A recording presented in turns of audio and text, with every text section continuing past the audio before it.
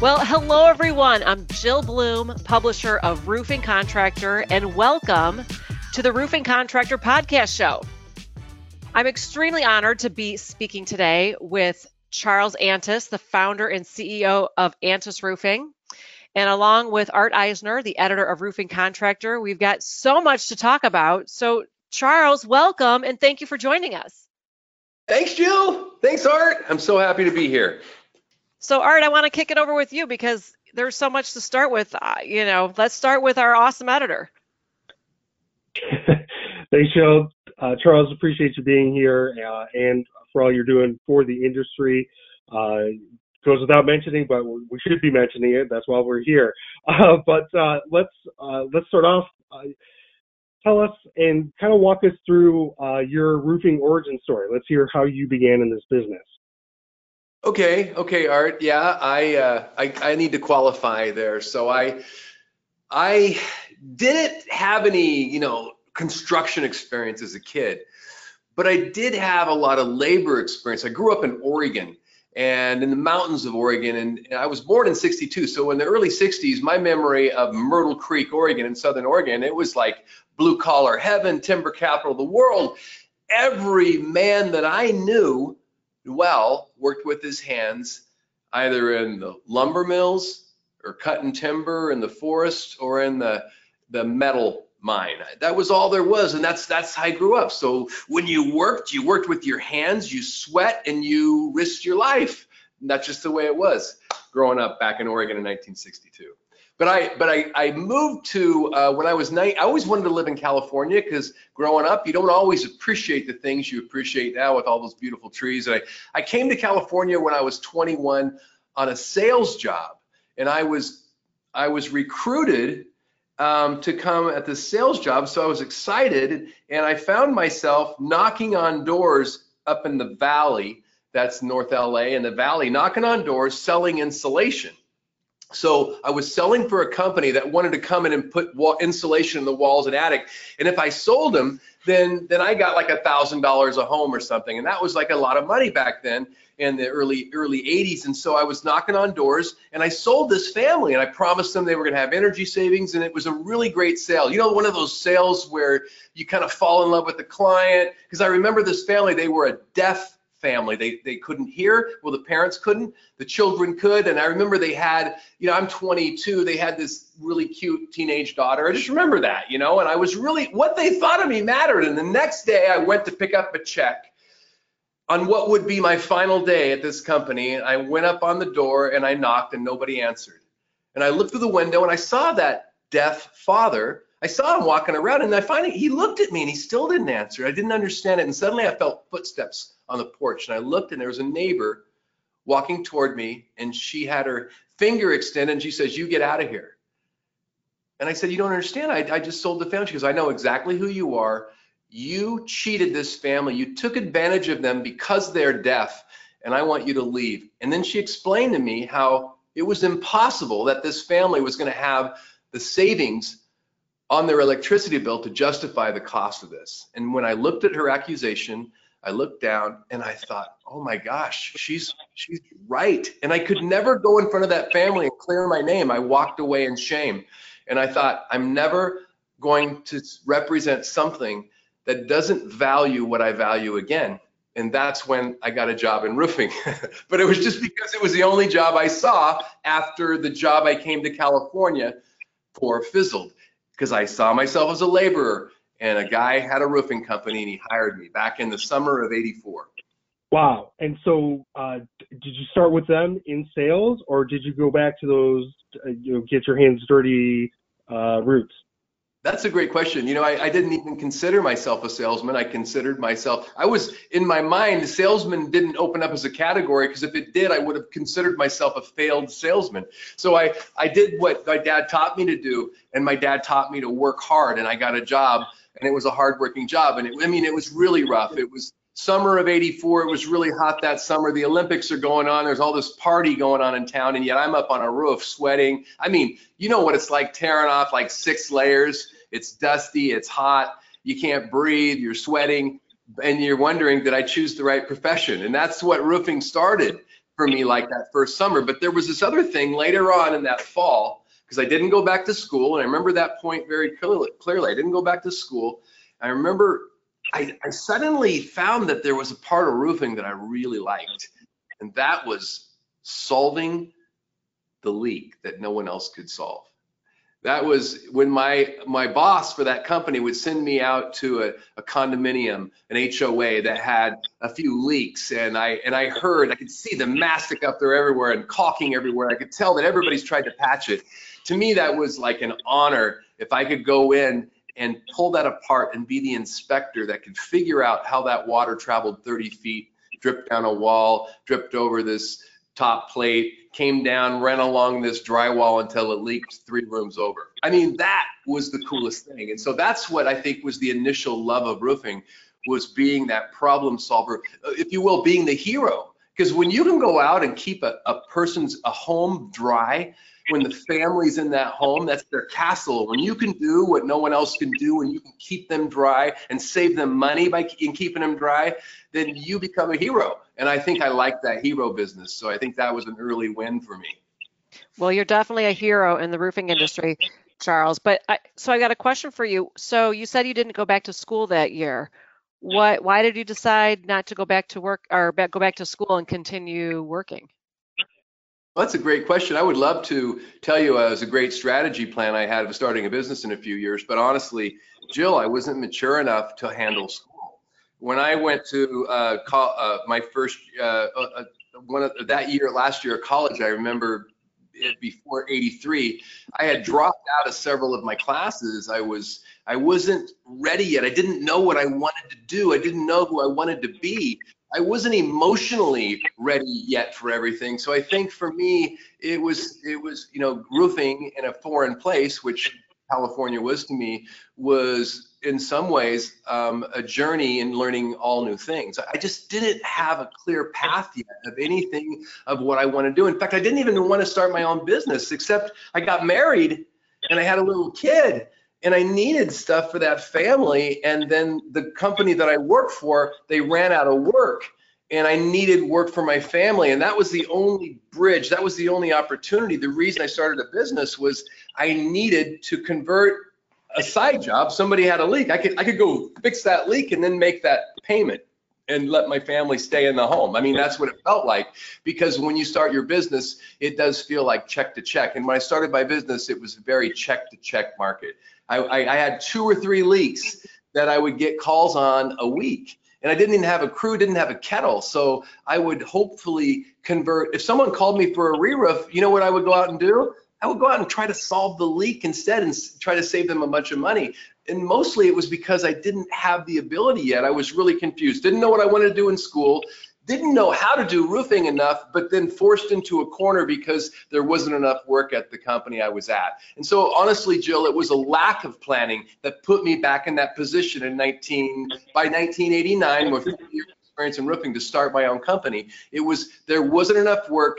I had a skill. I could solve anything that leaked. So I said, give me the leak that no one else can solve. I'll fix it for free. Then you'll trust us, and then you'll let us do our work. And that was my model of how I started the business. So Charles, were those wins, you were talking about being able to solve those leaks, once you started to stack those a little bit and build some momentum, was that enough to convince you or your wife really to stay in that lane? Or did you consider going into something else, whether it was construction or not?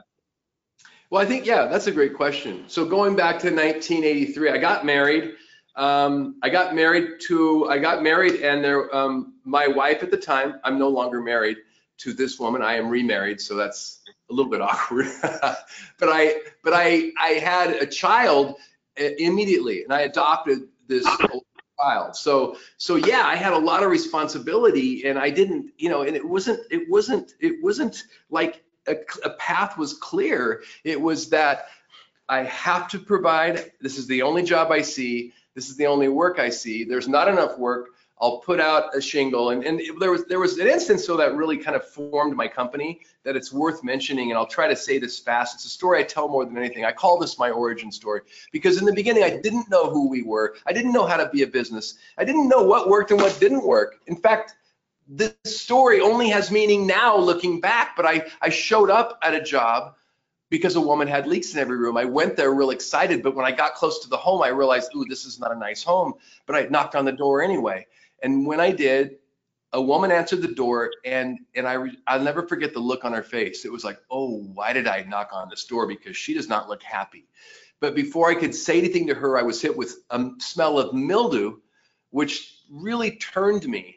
And in fact, I literally was going to leave, but before I could pull away or think what to say, I was pulled, my index finger was tugged on. I looked down, and this woman's daughter, a little 6-year-old girl, was just so excited. She had a visitor. She pulls me all the way in through her living room into a hallway and into her room. And I knew it was her room because she pointed to this My Little Pony poster on the wall. But as she kind of looked at that poster and smiled, I looked down at her feet and I saw 4 mattresses with mold on the bedding. And that was kind of a powerful, really hard moment because I did not want to help her. I got to make that clear. I didn't want to be in that situation.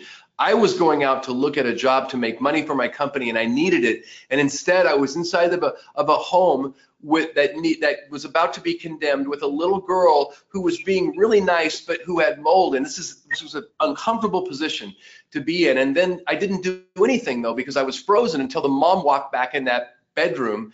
And when she walked in with her really pained expression again, I volunteered for the first time to somebody that I was going to take care of the roof. I said, I'm going to take care of your roof. And I remember saying that, Jill and Art, I remember saying that and wishing I hadn't said it almost immediately because I had no idea what I just volunteered to do. And not having made a commitment that big before, I had no idea whether I could possibly do it or not.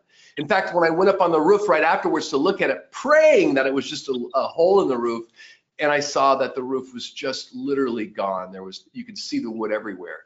And so that was my first experience of a major gift. And to me, that'd be like us, committing to a $1 million give today. I mean, that was a huge give. How can we possibly do this? I don't even have an organized company. Why am I here? Why isn't somebody else here? It was bad luck. But there I am saying yes. And that's when everything really started, looking back, started to take shape, because even though I didn't have employees yet, whenever I ran into one of those siblings, there was like 6 kids altogether in that home. And I did for a while, because this is 31 years ago. And whenever I ran into one of the volunteers, I got 6 volunteers that Saturday to come out. Whenever I would revisit one of these people, it was like a guffaw laugh, like, hey, it's high fives, it's hugs. And I didn't have that in any other work experience except with that. And so I learned that over time, as we started, we're kind of like a lot of roofing pros that I've learned since I've gotten super involved and got to know you, Jill. And as a lot of roofing pros, they don't talk about it, but they just can't let a family have a leaky roof just because they don't have the money to pay. And I'm no different. And so I quietly gave on a lot of roofing until eventually it became formalized at Antis. And that's when people started to hear about us, when Habitat for Humanity asked us for a roof. And we had no idea the difference, but when we gave a roof for Habitat for Humanity, they had a very formal way of saying thank you.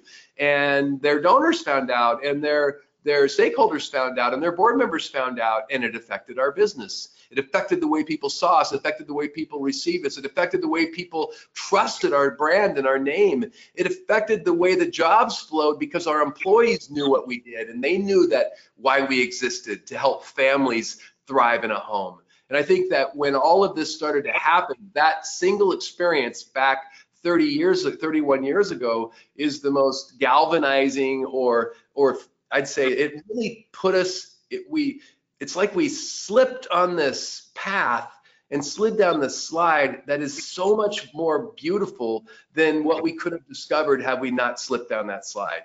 Had I not been stuck in a room with a girl and a mom in a broken down home, I don't know that I could have volunteered something so big. And the reason it's worth mentioning is today, I got to tell you, I still get that feeling. People, sometimes organizations and nonprofits, I love nonprofits, but they'll come in with a big ask. And we have a rule around here, the word no is not, it's just not allowed. So we say maybe, and we think about it, and then something happens, and it's this big, beautiful story that just keeps getting bigger. And it makes every day, instead of a drudgerous work day, it makes a day a potential miracle for some cause that's near and dear to us. And so that moment that happened 31 years ago that changed our course has given me and my company today, our company today, the hottest culture we've ever had. Because in this last year, when things really got topsy-turvy, we knew that we can't do anything without taking care of community. And so in addition to donating all the Habitat roofs, which I haven't talked about yet, in addition to donating the Ronald McDonald House roofs and doing Meals of Love there, we started doing blood drives here. We did our 29th blood drive in the last 11 months last week. I think we have another one this week. And we started moving food for the food insecure, because that became a real thing when I found out that 22% of the elderly in the country, in your market and my market, don't have enough food. And then we started also bringing food and supplies to the frontline heroes through a local organization that we started called the California Love Drop. So my point is 31 years ago, I got put on a course that has blessed us so much that today our culture's never been stronger than it's ever been, because it's in our bones to matter not only to our clients, but to community. And right now, more than ever, that helps us as we push forward to try to, move people in a world that's changing really fast. Well, Charles, I'm really glad you mentioned that story. I remember you sharing that from the BOS stage in Miami and talking about how impactful that was for your organization. And you segued it perfectly into how important it is today. So, clearly that was really the beginning of your philosophy to really give back, and how important that was. And it sounds like that's been an evolution, right? An evolving process. Tell us, or if you can walk us back, when did you realize that could be an integral part of your business model? Was it that connection? Yeah, that's a great question, Art. I think that honestly, I say this thing: thoughts become words, become actions, become things that are done. So be careful with your thoughts. There's another guy that does this thing called theuniversetalks.com. He says, thoughts become things, choose good ones. I think that's better. It's quicker getting there. And I think that, yes, I did envision maybe something like this, but it wasn't really there. So I learned in envisioning something, you have to envision things loosely, because if you envision them exact, it becomes impossible for everyone else to manage that's building it with you, or you'll end up running it all yourself. But I did envision something like this. I did envision that I believe that people do care. I believe that honesty does matter. My dad taught me that. But in a lot of ways, doing the right thing, it wasn't obvious that it was paying me off back then. But for some reason, I believed that it would be sellable. I believed that it would be sexy someday. And I think that partially it's that belief, but really it's just learning about cause, learning about corporate social responsibility, and for the company, at the same time, learning to be mindful and attentive and in the moment for myself personally. I think that you can't do one without the other. You can't have good philanthropy in a company if the CEO doesn't really care. But the CEO can't really care in a company unless he is emotionally intelligent as compared to himself. I'm not claiming I'm emotionally intelligent, but Art, I'm claiming I'm freaking emotionally intelligent, like PhD compared to myself, compared to where I'm coming from. And so I think that there is this beautiful thing that's been created, having a corporate social responsible company. That means, do you exist just to make money, or do you exist to do something profound for everyone affected and everyone around you in your community? What if every company thought it's possible that I can have a real impact on my people? What if every company thought it's possible that I can have a real impact on my community in my county? And what if every company thought it's really possible to have a real impact on the world. I can tell you, none of it happened until I thought it was possible. But now we have a real impact on our families and our people. We have real impact in community, and we have real impact in the world. And I think it's switched everything into, I don't chase growth for growth's sake anymore. I chase impact. Impact is that magic that occurs where people are being fulfilled and the community's being invigorated and lifted. And that's that magic intersection. And that's what I search for. And there it is. It's big. It's powerful. It's called cause marketing. If every time I talk about Antis and what we're good at, if I tie it into, like, if you look behind me on my wall here, it says on our logo, 30 years keeping families safe and dry.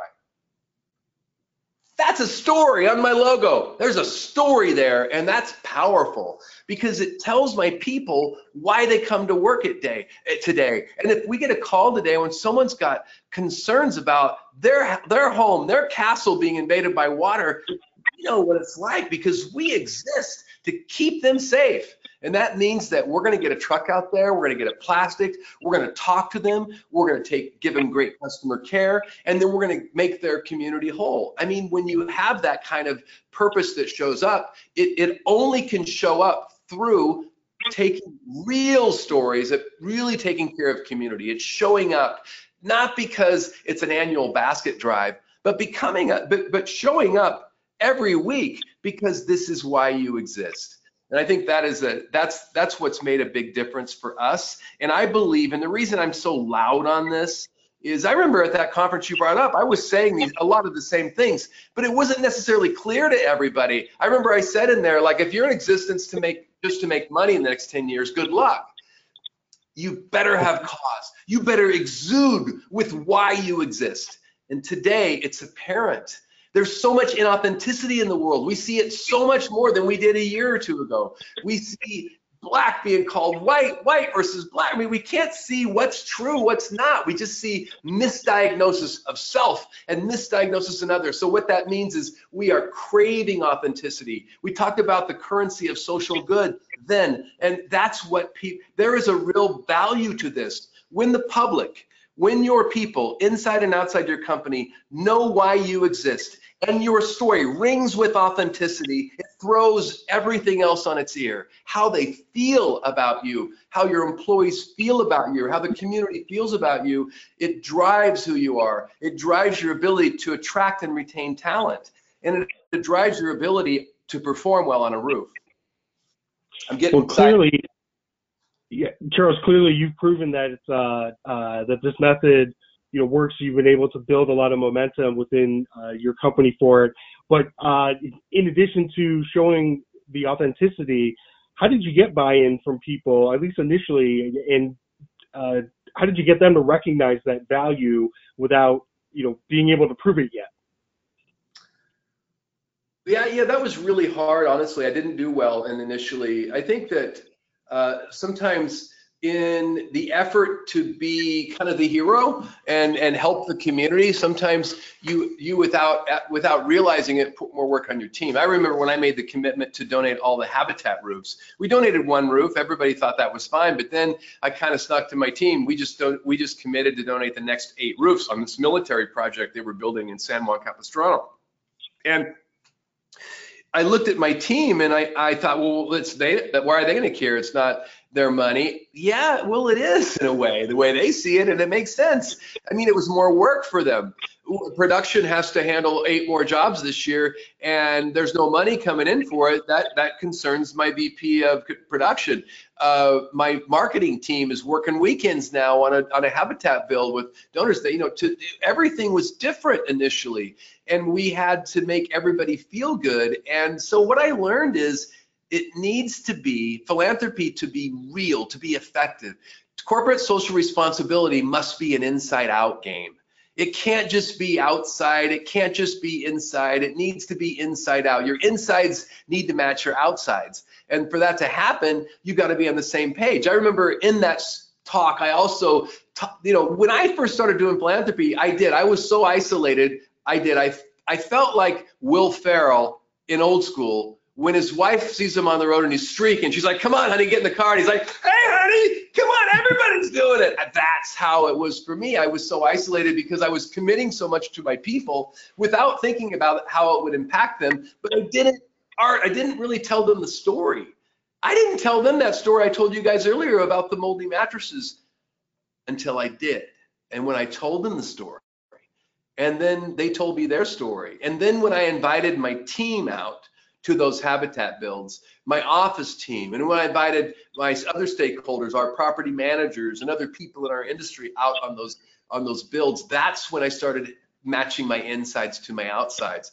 The story that I told became slightly different because I told it to hearing their pain. I could tell the story that would kind of be a salve to their pain, because when we tell stories, people identify with them. You know, it's important that we bring that, we make them whole with the story. I think that's what happened when we started telling the stories. We started hearing each other. We started finding this alignment. We started getting excited. We started being proud of the brand. When other companies or other people in the community said, hey, that's great what you do, I think that started to feel with a really healthy pride for like, hey, we're not just going in and punching the clock today.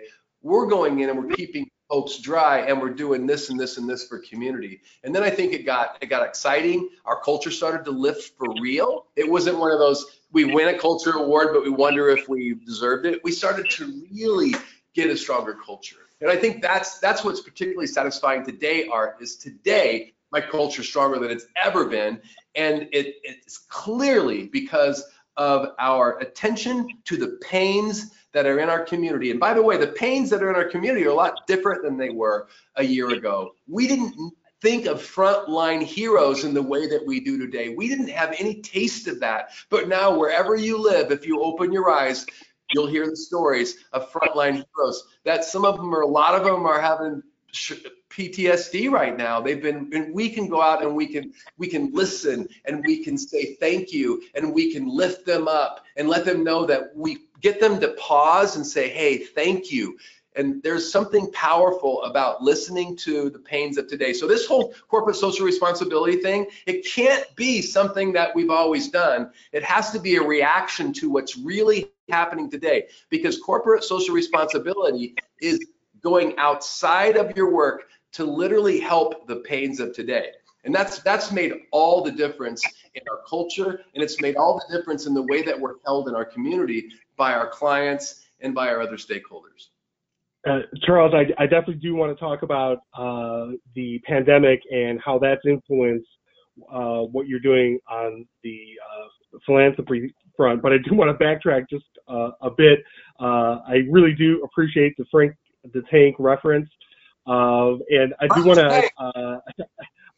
ask, how is it then if no is not an option within your culture, how do you pick your partners when it comes to philanthropy, and how do you vet to make sure you're helping the most worthy causes or the ones that align with you and your organization?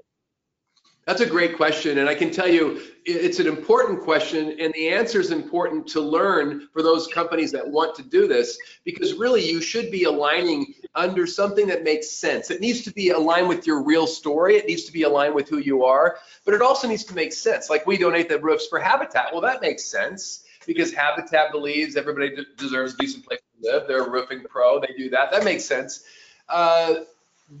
And in like the Ronald McDonald House give, over 200 of us across the country do that. That makes sense. We're helping keeping families safe, dry, and close to their sick kids.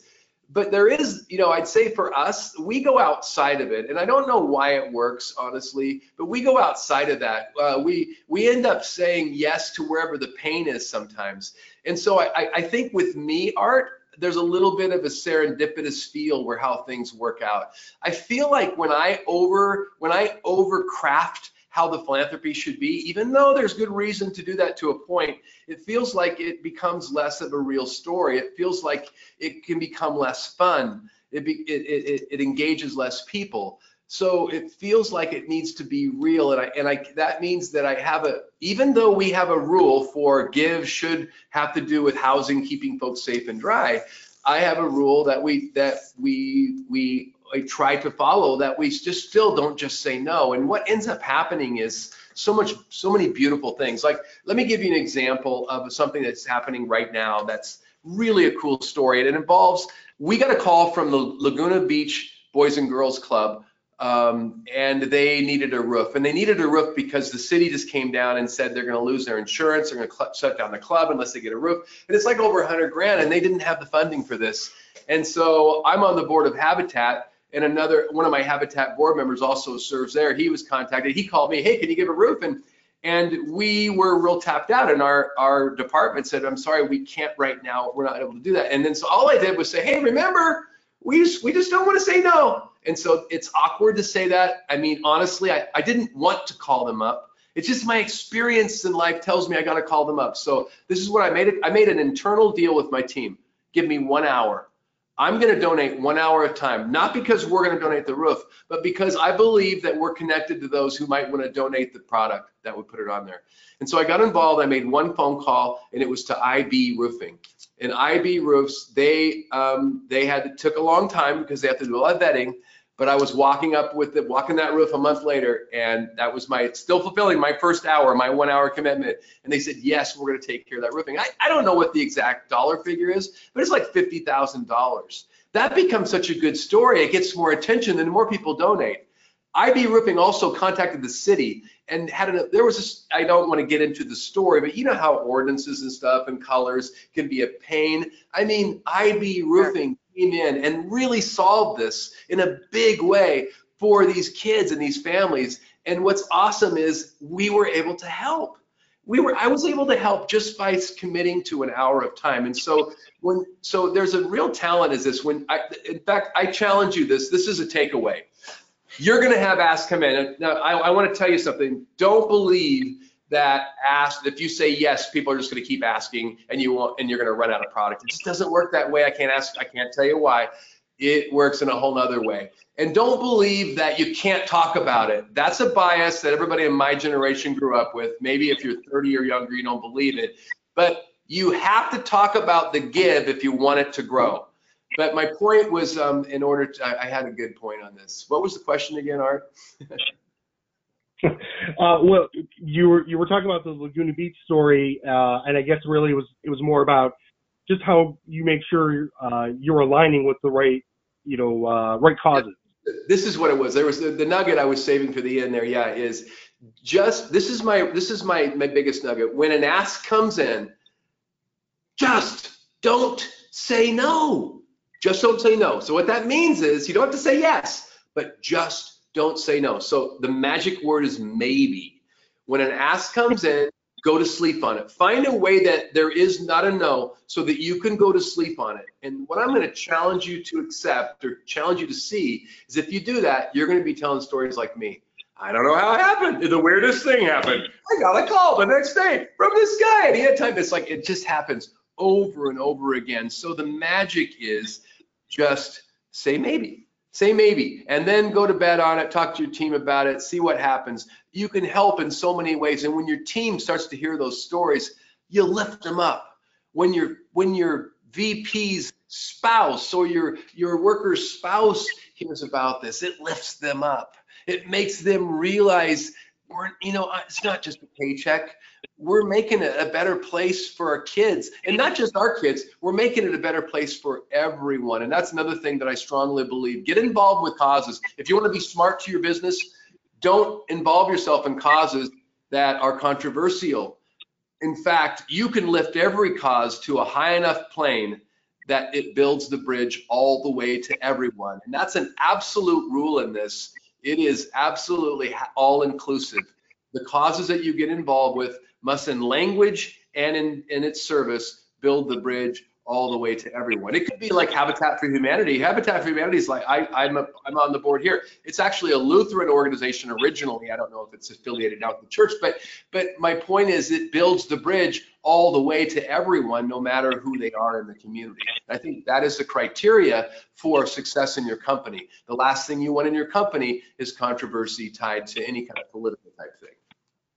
Well, your magic word may be maybe. Your magic word may be maybe, Charles, but it creates magical stories that become Incredibly motivating. The maybe stories. Art?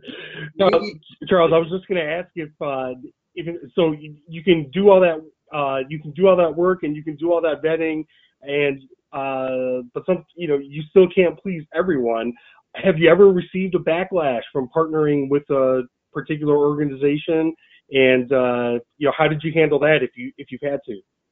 Well, I'll tell a story. I don't know. These are stories I don't usually tell, but I think education of what really happens is the way people can check for authenticity. And so, yeah, there's a lot of things that go wonky. And if you were to be honest, once you get involved with nonprofits, they're like businesses. Not every department runs smoothly, and some people would say even more wonky. So I can tell you, here's a case of the story that happened, and I won't mention names, but there was a nonprofit that needed a roof, and they reached out to us, and we had made a big commitment on roofing. But this commitment on roofing for 4 campuses was going to involve a coating system that the manufacturer had told me would be hardy enough. And so, and I believed him, but when we went to the job, the guy running the job, he was like, this isn't good enough. And so I had good-hearted, willing manufacturers of a coating system that wanted to help these people by donating all this product, but it didn't meet the criteria of the NDL warranty that the facilities needed, not even close. And so here I am brokering this, and I had a big give on my own that we were going to donate a lot of labor, and it turned so wonky that the job super was getting so upset. I don't blame him, because there was all this indecisiveness about the donation. And so what ended up happening is I had to back out. I had to back out of a donation. But because I backed out of a donation, I felt so bad about it, I turned around and my wife and I wrote a check for $50,000. Now that was a big check for us to write. When we were going to donate that much labor, that was an easier thing. It was going to come out a little easier. And so, but my point is we just do it. You just do it. You do it because it's the right thing. And it's a story that nobody's talked about. I haven't talked about it until now, but it's like, it's still the right thing to do. It's like helping homelessness. It's not attractive for me all the time. It's not attractive because not everybody wants to care, or they admit they care. But how can I, when I live to keep families safe and dry, how can I keep ignoring people that are not safe nor dry living on the street? And I think there's a lot of pain surrounding this. Sometimes it shows up in things failing, but you still show up and do the right thing. What's funny is I don't feel bad about it, and I don't want recognition for everything we do. Having said that, Art, if you don't get recognition, you're gonna go out of business if you're donating stuff and they're not ever talking about it. You do need it to be talked about, but you don't plan it that way. Sometimes it's talked about, sometimes it's not. But it's a beautiful thing when it starts to be who you are, and the community knows you that way, and your people know why they work for you. And I feel like it's a beautiful thing that we try to create, but keeping it is a challenge, and keeping it requires vulnerability. I'm trying to show that right now, but I'm a very vulnerable leader. There's a new book that came out this year. It was on Adam Grant's bestseller list, Do Good at Work, Bea Boccalondro. And Bea Boccalondro, she's an incredible pioneer in kind of teaching corporate social responsibility to CEOs. And this is a beautiful book. I recommend it. But I'm quoted in here, and she actually has a little picture of me. And this is what she claims that I said. I don't remember saying this, but it's true, and I believe in it. I said, it takes guts to be vulnerable at work, though it actually makes everything easier. And I think the vulnerability is a piece that I see it in businesses that do well. I was at your awards a couple of years ago, and who's the guy that won Commercial Business of the Year last year, or 2 years ago, Jill? Don Kennedy. Don Kennedy, oh my gosh. I mean, when he talks, I just get goosebumps. He's all in for his employees, and you can tell he sends in his signal that you can question me, you can come in and question this, and we'll make it good for you. I mean, that's what it takes. It takes that type of vulnerability today. And by the way, that wasn't necessarily true 10 years ago. I'm not saying it wasn't true, but it didn't need it to be. like it needs to be today. And so if you want to thrive, it really comes down to that type of leadership, being vulnerable, asking questions, trying to do stuff that's not all working. And like I said, I have struggled with my own team in our philanthropy. 3 years ago, we gave away more money. I think it was the same year I spoke, a couple of years ago. We didn't make money that year, but we gave away like $800,000. And I mean, not everybody was happy about that. And I was questioning myself, honestly, but looking back, we made the best investment ever. I mean, we could have put that money in the bank, but we invested it real time in community. And I got to tell you, our brand's a lot bigger because we did. Our culture's a lot stronger because we did. I wish I had an algorithm that could measure my company and see if it was worthwhile. I guarantee you, if they had one, it would show, oh my God, everybody would be doing it. Don't invest in the bank. Don't buy that property. Give it to Habitat. That's kind of what I'm saying. But you wouldn't know. I wouldn't be on this talk show. I wouldn't be doing this if it wasn't true. It's the single greatest tool that I have in leadership. It is that we must show why we exist, and it can't be just about to make money. It's got to be proof every day that we are showing up in community, showing how aggressively we work, no matter what, to keep families safe and dry. Charles, that's a fascinating perspective, and I appreciate you telling that story about working with the nonprofit when it didn't go so well, because I do think that could be in the back of other contractors' minds who may want to take that first step along with you. I do want to turn quickly to the pandemic. You mentioned earlier all the different causes that you and your people have been involved in. I wondered, well, first off, have you found time to do some roofing amidst all that giving back? And what really, I guess, you talked about it earlier, stepping up to the need in the community. Talk about where your community's at now and what you're doing now to help out. Well, I think right now in our community, the greatest thing I'd say the two things that are the most consuming of my time are blood recovery, because we've been in a nationwide blood shortage. Our valley here, the LA Basin's been short several times, but also in really recognizing frontline heroes. I think that's been the two areas that we're involved in every week.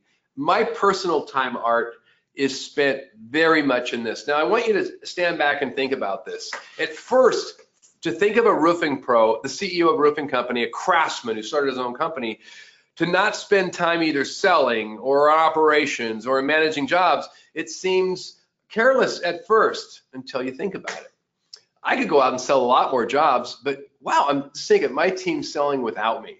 I could go run a lot more jobs. I could go strategize in a lot of areas, or I could focus on what's going to attract and retain the best talent. Because in our industry, as you know, we have a 54% attrition rate. Over half the employees of the average company will go to work for another company during the course of the year. And yet every roof we install has literally hundreds of thousands of parts. And so I think what I've discovered is, oh my gosh, when I started to pull away more time from selling and more time in the community, I noticed my culture got happier. People understood why they came to work. They brought purpose to work with them. We started attracting people that would have never considered working for a roofing company before, like Susan DeGrassi, my VP, who's on the National Women in Roofing board, on the American Red Cross board, who's on several other boards. Susan DeGrassi would not be working for my company as our VP of HR and Cause if it not for spending time really making a difference in community. And so what I've discovered is, by me doing this, I'm working probably 30 hours a week doing California Love Drops, supporting frontline heroes of police, fire, and hospitals. And what's happening is my people are coming and they're staying and they're running better jobs than me, and they're running better HR than me, and they're running better finance than me. And yet I get to go out and do what I get to do, is lead from up here, where and kind of run this chorus. And it's a beautiful thing when you start to do this, when you start to see that real impact happening all around you. I don't even know I can't even imagine not doing it. And I can't imagine if I put all my time into sales and didn't do this, how things might crumble. And so I probably spend only 20% of my time reviewing what we're doing in other part of the companies, and all of my time out. But let me tell you why. This is why I do it. Because I showed up at a California Love Drop. This was a couple months into COVID, and I was anti-social at the time. And I showed up to bring food, to bring, all these gifts to this hospital staff who just worked a double. And I didn't really pay attention that day until I showed up and realized where it was. It was at CHOC, Children's Hospital, where my twins were born premature. And I was able to go in that moment after they worked a double and say thank you to the CHOC nurses. That was like a big deal. That was like one of the first times I remember after the pandemic struck of being kind of alive in the moment and like, oh my gosh, this feels good. And then I remember like these stories that other people, like in blood recovery, this guy came in, he's in the roofing industry. This guy comes in, Harry, and I tease him. I say, I want you to give blood with both arms. And that night he sends me an email and he says, Charles, and he was super emotional. He goes, I was freaked out when you said both arms. And I thought, why? And I read on, he goes, you see, I was born in a war-torn country. It's a civil war with great loss of life on both sides. There was loss of blood, so great people were dying in the hospital, but nobody would go to the hospital and brave the war to donate because they were afraid they would be killed, until a very large man who lived in the village heard this. He braved the war and he stormed the hospital doors. He literally broke them down and he said, take my blood from both arms and don't stop until you have all that you need. And when Harry told me the story, he went on to tell me that after the town heard that other people started showing up to give blood, and it made a huge difference in the way that that town recovered. And I thought, that is kind of what's happening right now. We've always talked about philanthropy, but now it's like it's time to give with both arms. And that's kind of what the California Love Drop, it feels like it's doing, because we show up at the police station. I remember like 6 months ago, police stations were taking a beating around the country. They just were. That was just going on. And we showed up with all this Monster energy drink, Yogurtland, Wahoo's fish tacos, all this product from all these major corporations that really cared. And we said, here, this police captain, he started crying, and he said, this is the first, he started crying. He said, you have no idea what it's been like to be a police officer. He has rookies that are looking to change careers after just getting started. And he said it was the first act of kindness they'd received in the last 6 weeks. And then we've gone back, and we've been able to continue that. And we go to hospitals, and we bring these, we have a new partner just last month, and it's ice rollers. I can't remember the name of the brand. I wish I could. Skin mask ice rollers. And what it does is we give it to the frontline nurses, because we found out from going to hospitals that nurses at every hospital that have been working doubles and triples, they have damaged skin. And so now we have a product owner that's given ice rollers that we can give these nurses. And when these nurses realized that we gave them and realized what it was for, after working a double, they started giggling. And I got to experience that. We got to experience it at fire stations. I was moved out of my home for 2 days this year. Our whole area, 50,000 homes evacuated. I got to go to the fire station that came from another part of the state, San Diego, and keep my area. And I got to go say thank you and with that. And I think that is like, to me, that's it. I'm awakened. We're awakened. Started this. Our culture's never been higher than it is today. It's so true. We have the best culture we've ever had. I think we have the best brand we ever had, and we're all awakened in the moment.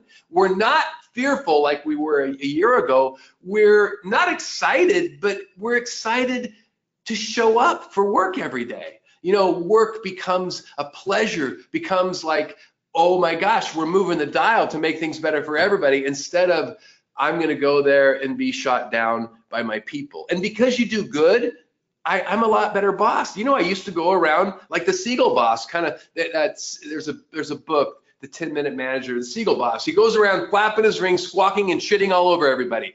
That's not who I am anymore, because I spend my time doing good things. I mostly say good things. I'm sure I have my moments that I scare people, but for the most part, my job is to go around and be chief cheerleader. My job is to tell people what they're doing right, not what they're doing wrong. And it's a lot easier for me to do when I'm focused on doing good in the community. So this is the best culture we've ever had. This is the happiest I've ever been at work. And I believe this is one of the most poised for growth that we've ever been. Charles, you've talked about giving back to community.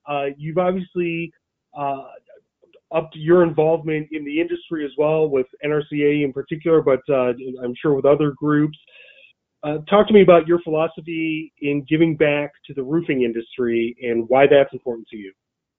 I don't know. It's really important to me. I feel like a little bit humble talking about it. I feel very grateful that the roofing industry has partnered with me. I've been able to partner with them. They've been able to help me see so much more and do so much more than I've ever thought possible. What was there was part of your question that triggered, I forgot. Can you ask it again, Art? No, sure. Just your commitment to giving back to the industry through organizations like NRCA or others we're probably not aware of. But why is that important to you? What are you getting out of it, both professionally and personally? Well, I can tell you that when the NRCA reached out to me and asked me to be on the board, and I'm on the Roofing Alliance board now too, it meant so much to me. Because I always felt like the roofing industry wasn't that close, but it was just my view where I was. I didn't feel connected. I didn't know that there were so many people that were trying to move the dial forward and wanting to give back in so many ways. And so for me, when I got involved with the NRCA and I found out about the Roofing Alliance, it was just like, oh my gosh, I knew this existed. I knew it would be like this. And I remember when you're on the board, you term out. So I was asked to be on the board over 3 years ago, and I recently termed out. And I can't wait to be on the board of the NRCA again. I mean, it's really important to me to continue to serve there, and I'll always say yes to that, because I believe the only way you keep anything for reals is to be willing to give it back. And that's why those of you, and there's a lot of them, I'm not unique here, but if you're a friend in the roofing industry and you reach out to me and you want to know a real question, no matter how hairy, I'll tell you a real answer, no matter how hairy. And I think that is something that I didn't know existed out there. So I'll share anything to move it forward because I want to keep it. And I love that about this industry. It's a very generous industry. Like I said earlier, I don't know any other pros. All of my friends are just like me. We can't let people have leaky roofs just because they don't have the money to pay. And now we're more organized than we've ever been, and increasingly so. And I think we're realizing our power. We're realizing that, we're these craftsmen and daredevils. I don't say that with any temptation to be. I'm just saying we're the ones out there up on the roofs, and it's a very, very risky profession. And we're those craftsmen up there that believe that every nail matters, and we're putting it in as perfect as we can to keep you dry. And that's who we are, and it feels really good for me to be that person today. And I love the fact that the roofing industry is seeing itself sexier. Trades are sexier than they used to be, and now that we're starting to realize that, and we're realizing our skill, I mean, it's an exciting time for me. It's a time that our impact's going to get a lot stronger. I mean, it's pretty cool that we take care of all the Ronald McDonald houses in the U.S. And it's pretty cool that happens. And and that by the way, that care, that unit by unit care of family across the country is being emulated by other trades doing the same thing. I think when you start to have impact like this, your life just becomes better. Your trade becomes better. Your culture becomes better. So my life is better. My company's lives are better. My company's families, the families that work for me, their lives are better. The communities that have an association with what we're doing, the nonprofits that were associated with us, our lives are better. This is a very, very good time to get involved. And by the way, the roofing industry is just full of wonderful people. I can't believe what's been accomplished in the last few years under Reed Ribble. I am so grateful for the One Voice initiative. I'm so grateful for the certification. I'm so grateful for the continuation of the adoption of every Ronald McDonald House. I mean, the roofing industry is strong today, and we're rallied together as an industry, and we're really becoming strong, and we're becoming strong with other trades. And that excites me for how we can lift the trade, lift the experience, lift our lives for all the families that are involved across the country. Thank you, Charles. You really you delved right into the next question, which was what really excites you about the roofing industry. So I think you you pretty much nailed a lot of the different topics, unless there are some real specific, things you wanted to mention, whether it be technology or anything like that. But if not, I'm satisfied, Jill. Oh, amazing. Charles, well, the roofing awesome. industry, it's cool. The roofing industry does a really good job compared to itself talking about what we're doing. I think the roofing industry is doing an increasingly better job, and I got to give you guys a lot of the credit. I do appreciate that. I noticed that you guys always tell those stories of impact. You do tell the important story. You tell the story that allows us to feel good about what we do. And I think I really appreciate that. I really appreciate you involving me on this today. Anytime you need me, Art, anytime you need me, Jill, I'll be there. Well, Charles, I'm so excited to help you spread the word about chasing the impact. I mean, your energy is so contagious. I truly am humbled and grateful that we were able to spend the time with you today to be able to spread the word about chasing the impact of what it can do for your company, what it can do for you personally, what it can do for you just all over professionally, personally. Like I just said, I'm ready to go give right now. I'm so inspired. So thank you for all you do, because it truly is contagious and it's just inspiring. It's so inspiring to listen to. Well, thank you, Jill. You're so kind. And thank you to everybody who's listening. If you have any questions for Charles, how can somebody get a hold of you if they want to touch base? I would love it if you followed me on LinkedIn. I am very active in talking about the good that we're doing. And the reason I want you to follow me is because I'm going to teach you how to talk about the good that you're doing. I serve on a dozen boards. I'm not bragging. I'm simply telling you I have a lot of experience talking about modeling good in companies. And I know that you're scared to, because it's difficult to talk about the good that you're doing. But if you connect with me, I'll help you. If you reach out to me, I'll help you. I'll share anything that's working and what's not. Oh, that's awesome. Also, anybody, you can reach us as well at roofingcontractor.com. And while you're there, make sure you sign up and register for free for our e-newsletters and our new e-magazine. And please make sure you stay safe and healthy. And we can't wait to talk to you next time.